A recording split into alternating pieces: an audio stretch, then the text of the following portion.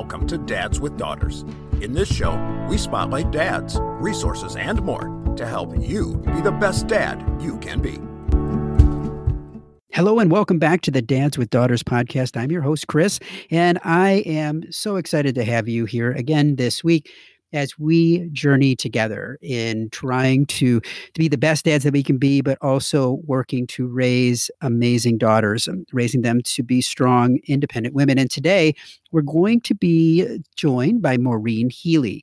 Now, if you don't know who Maureen is, the thing that I love about what Maureen is doing is she is working with parents on a daily basis to try and help them to work with sensitive kids. And all of our kids are sensitive in different ways.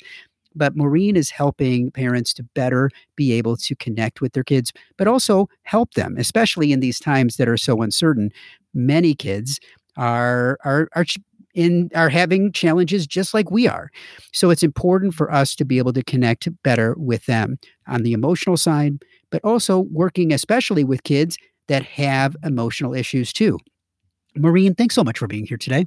Oh, thanks for having me. It's always a delight. You know, as I was looking through your bio and looking at all of the things that you are talking about today, it seems so relevant because of, I think even if you don't have an emotional child, our kids are resilient, but we have to also help them to be resilient.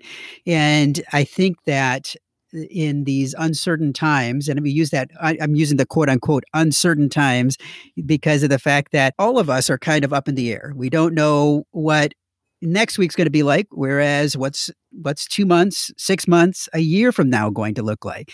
And that takes a toll on us, but it also takes a toll on our kids. And if you have a child that is dealing with anxiety or dealing with other emotional issues, it would only be greater. Isn't that correct? Yeah. I mean, every child and parent is different, but certainly someone who is emotionally highly sensitive will feel things more deeply and respond quickly. So it's those kids that sort of can go in any direction very quickly that we need to help all kids, but certainly the children who can really go off the rails quickly, we need to sort of jump in and say, okay, our calmness also helps their calmness, but we need to, give them some ideas and strategies so they can begin moving in a better direction. Now, I guess I should have probably asked this at the very beginning, but as you define a child that is emotionally sensitive or highly sensitive, how do you define that child? Well, that's a really good question. And that's kind of what I just did. I did talk about it in my book, Growing Happy Kids and the Emotionally Healthy Child, but an emotionally sensitive child, I mean, everyone has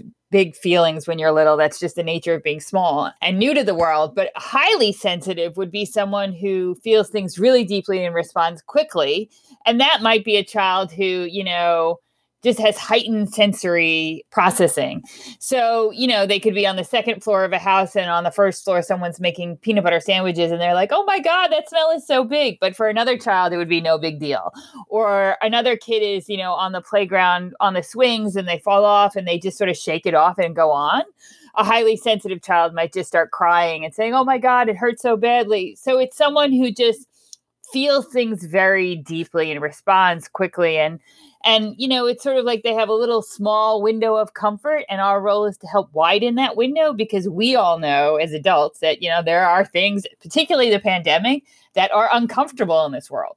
There are definitely things that are uncomfortable in this world, and learning to deal with them is something that I think every parent has to work with their child on. And as a parent of a child that I would consider an emotionally sensitive child, I have a teenager that definitely has struggled with that throughout her entire life. It compounds on itself and it takes a toll on a parent. I guess when you work with parents that have emotionally sensitive children, let's say from an early age, and they notice it from a very early age, what steps do you have them take to, I'm going to say recenter themselves, but also take stock of kind of the first steps that they need to take to be able to not only work within themselves, to work on themselves, to be able to be a better parent for themselves, but also work with their children? What are some of those first steps? I guess from my perspective, the beginning steps are really to acknowledge how you were parented,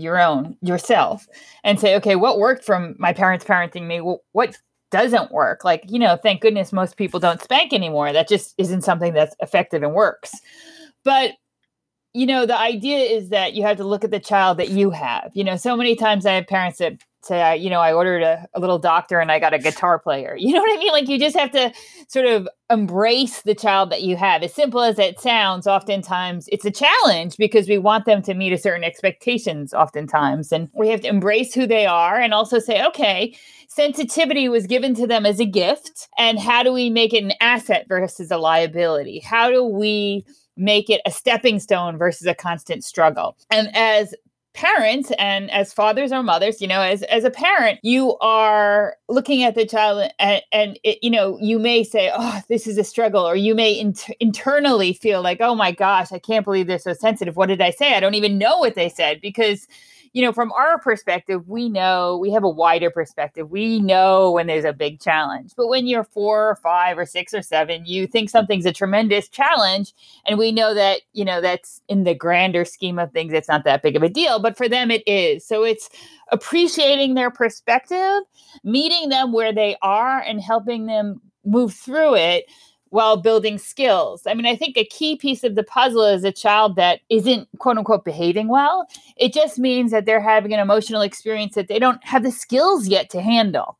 So if they're, slamming doors or screaming, it's like basically what they're trying to say to you is like, I'm feeling something. I don't have the skills to handle this emotion and I need your help, whether it's now, later. I mean, in the moment, it's a little bit like, jumping out of a plane with a parachute. You have to wait till the child gets to the bottom and then you can restart. But in the midst of it, you just get through it. And sometimes that's not always easy to do, because in the midst of it, sometimes those emotions on both sides are running so high that you, as a parent, you do have to be able to find that center for yourself, to be able to step away and be able to understand what your child's going through. And I've been there, and definitely sometimes I am successful. And sometimes I am not successful in regards to keeping my own emotions out of the mix. And sometimes, you look back at it and you reflect and say, dang it, I wish I would have done something a little bit different.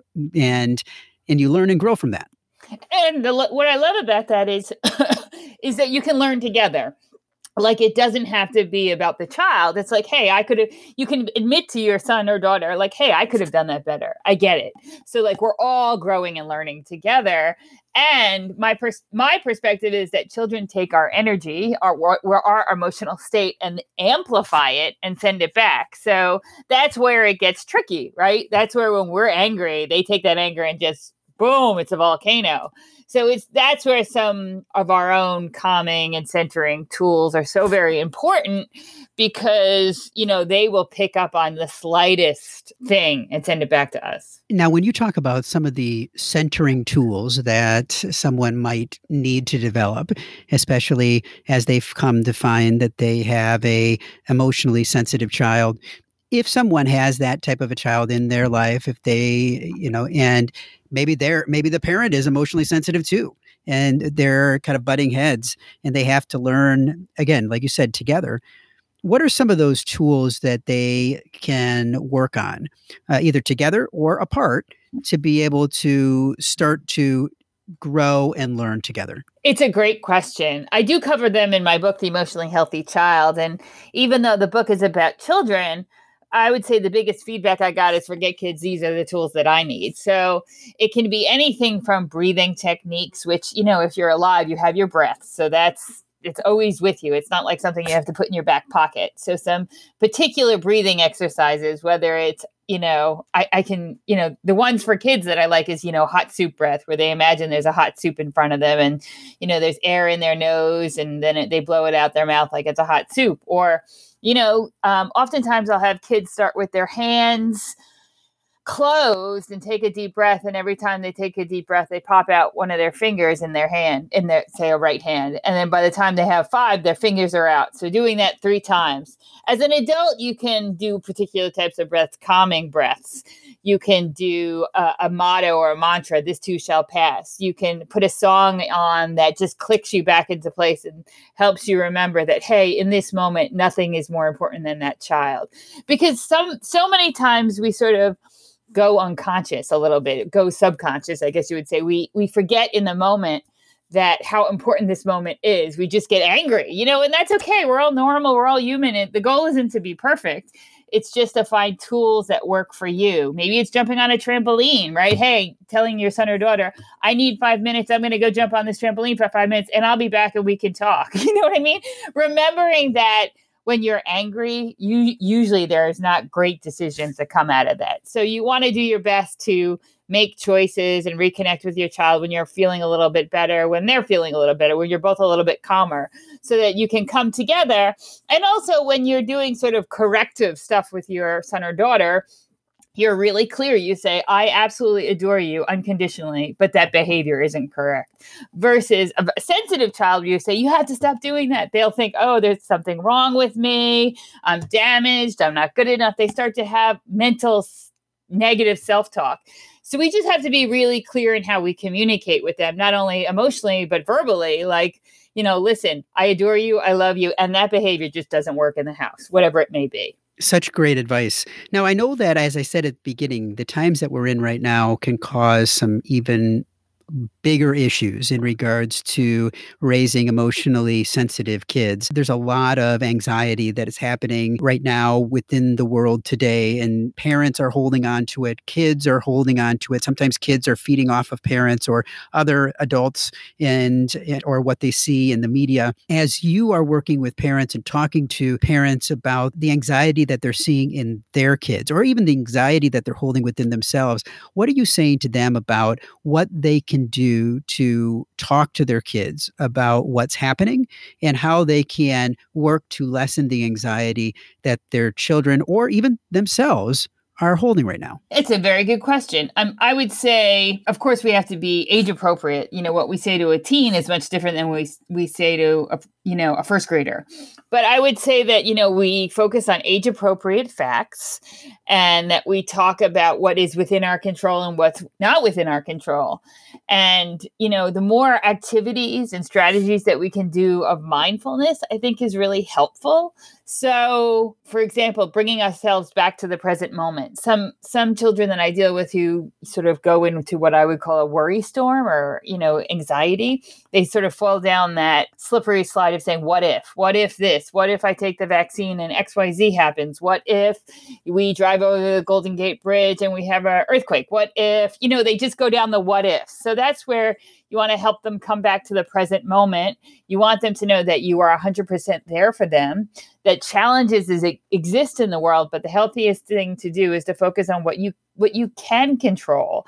And sometimes sometimes stress is alleviated by learning more information, meaning, look at all these scientists, look what they're doing, look at all the brilliant minds that are working on this project, and putting into place in your household, particularly for your own self, doing a little bit of, being really moderate about the news. Like, don't have way too much news, because that creates additional anxiety and additional stress, especially for children.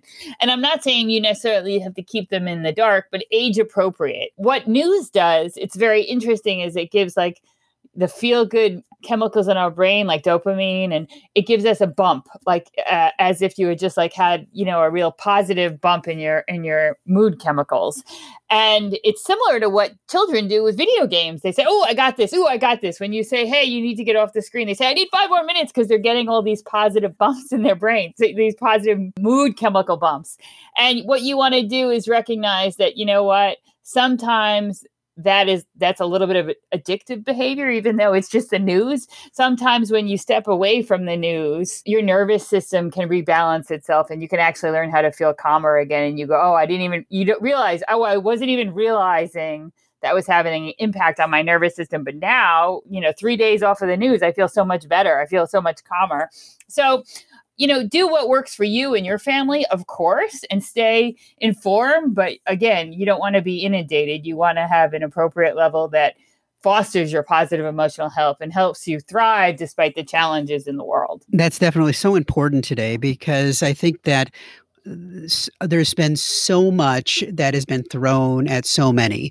And with that in mind, when you talk about the media and what is out in the media, what's being thrown at us all the time, and a lot of times it's very negative, and looking at what we can do to be able to help our kids to be able to turn the volume down. Mm-hmm. and allow for them to be able to sift out some of that negative back chatter, I think is really important. Now, I know that one of the things that you work with too is talking about, I guess, with that back chatter and the noise that's out there, is putting things in perspective. And I know that as we were talking before we started today, you had said that a piece that's really important right now as well is trying to put things in perspective, allowing children to be able to put things in perspective in regards to their place in the world. Are there ideas that you have about what parents can do, what they kind of conversation starters or things that we can do to help kids to put things in perspective in regards to the world around them? Let's see. I mean, I think that and I talk about 7 misperceptions of childhood in my book, The Emotionally Healthy Child, but one of them is the idea that, like, when you're feeling something, whether it's sadness or anger, typically sadness, getting into a funk, children who run cold, or you start to think that this feeling is going to last forever, right? And I think that we can get into that little bit of a funk with the pandemic, of course. Like, this is going to last forever. When are we ever going to get out of online schooling? Or when are we ever going to get out of the house, to be honest with you right now? So there is that feeling that it's going to last forever. So helping kids get that wider perspective that this is temporary and this is a challenging experience. We will make it through together. We are going to learn the most from each other, and we're going to do our best. I mean, hey, it's not perfect. We all have our moments, but we're going to do our best to find meaning in this experience. Maybe we can learn how to cook new things. Maybe we can build a new Lego set. Maybe we can do things that we would otherwise never have the time together to connect on. But, most pandemics, there's usually a 2-year window. There's time where, everyone's shut down. There's a vaccine, there's a distribution. And looking back to history, what has people before us gone through and what have they learned from? And that, having some hope and positive expectations that after these challenges, there's going to be really good things to look forward to. So I think helping children have that wider perspective is important, because it's not something natural to them at 6 years old, 7 or 8. You're sort of really in the moment, which is a good thing. But you also want them to recognize that this isn't going to last forever. We will make it through this together. And then we will go on to eventually have vacations and trips and do the good things that we're hoping to do. It is important to have that future looking perspective, because I think that so many people are just in the moment, and they are looking at all of the things that are happening and things that are holding people in their homes and not allowing them to be able to do the things that they typically would do. Whereas instead of looking forward and saying, this too shall pass, that we are all in this together, this will pass. If we have to set aside one holiday with family, that's okay. Or one get together, because of this, it's okay, because we'll have more. And we'll have to look forward and try to have those conversations with our kids, but also with ourselves and with other family members and friends too, because I think that all of those things are going to be important as we move forward, to be able to just keep that mental stability for ourselves and that mental health for ourselves. And of course, there are families and children going through deep losses at this time, not just financial, but losing people. And I think really helping them through that moment and knowing that, that you will emerge through it as a family is vitally important. That is definitely the case, and definitely important to understand too, because not everybody is in the same place at this time. And we have to know that so that and be very empathetic in regards to that, and try to have our kids understand that as well, that every person is in a different place in how the world around them is affecting them, but also and it is affecting their families as well. Now, as we look toward the future and we look at starting to come back, I'm going to say rebounding from all of this, there's an emotional toll that will take place in regards to what has happened, but what will happen. And as we look forward to starting to get back into our day-to-day routines, our normal, I'm going to say our quote-unquote normal life that was there prior to the pandemic, what are some steps that we all can take as parents, but especially if you have a emotionally sensitive child, to prepare them for that gradual stepping back into the normal routines that we had prior to this? It's a great question. And I think everyone, like we said before, will be really impacted differently. But I think that if I step back and look at it again from a wider perspective, it really is resilience that children and parents can build through this experience. And from my perspective, again, I don't want anyone to fall behind on their education, but I think there is no academic emergency. I think the real opportunity here is to build that resilience, that inner strength, that courage. And that includes when we start returning to a new normal, which will be different, that, we have slightly different expectations but when more people are vaccinated and there's more sort of comfort in the concept that there's, great treatments and that you're not as risk as we thought you were, and that we can safely reopen schools. I think getting kids back to, reconnecting with their friends is going to be vital. Usually they're at that age where this is, their friends are their world to them. So right now they're oftentimes connecting with their friends online, but when they start to do it in person again, I think that's great.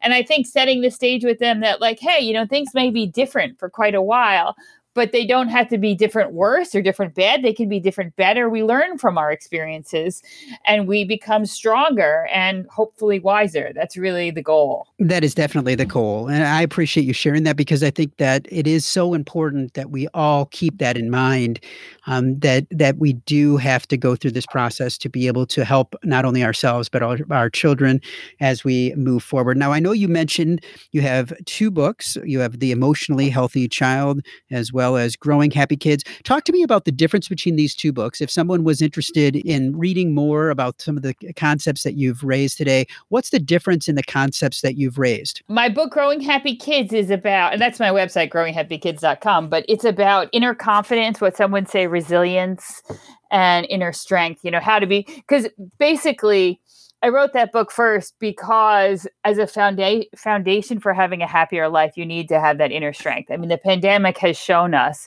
the people that can be strong from the inside out are going to be able to get through this. So Growing Happy Kids is about inner strength and resilience. The Emotionally Healthy Child is about knowing the ideas and strategies that will help you as an adult and your child move towards flourishing and away from struggling. So that's certainly very important for highly sensitive children. And I have another book, The Energetic Keys to Indigo Kids, and that's about children who are highly sensitive and also strong-willed, those stubborn kids that you say, hey, it's time to go do XYZ. And they say, no, I'm not. I will make sure that both links for each of these books are in our notes today so that you can find these, because I think it is so important, if you do have an emotionally sensitive child, to be able to have the resources at your fingertips to be able to help you. I know that you also have a website that is highlysensitivekids.com that will allow for people to be able to connect with you and what you're doing and what you're talking about here too, which is great. And I just want to say thank you. Thank you for all the work that you are doing to help parents with emotionally sensitive kids, because we need it. We need the support. We need the resources out there to be able to help us, to help our children to be the best that they can be. And it's one day at a time, as I said. And I know that personally, there have been days of struggle, but there are definitely days of high points too. And it's just one day at a time, and you work through it with your child and help them to be better every day. Thank you for having me. If you've enjoyed today's episode of the Dads with Daughters podcast, we invite you to check out the Fatherhood Insider. The Fatherhood Insider is the essential resource for any dad that wants to be the best dad that he can be. We know that no child comes with an instruction manual, and most dads are figuring it out as they go along. And the Fatherhood Insider is full of resources and information that will up your game on fatherhood. Through our extensive course library, interactive forum, step-by-step roadmaps, and more, you will engage and learn with experts, but more importantly, dads like you. So check it out at fatheringtogether.org. If you are a father of a daughter and have not yet joined the Dads with Daughters Facebook community, there's a link in the notes today. Dads with Daughters is a program of Fathering Together. Find out more at fatheringtogether.org. We look forward to having you back for another great guest next week, all geared to helping you raise strong, empowered daughters and be the best dad that you can be. We're all in the same boat, and it's full of tiny screaming passengers. We spend the time, we give the lessons, we make the meals, we buy them presents. Bring your A game, 'cause those kids are growing fast. The time goes by just like a dynamite blast. Calling astronauts and firemen, carpenters and muscle men. Get out and be the world to them. Be the best dad you can be. Be the best dad you can be.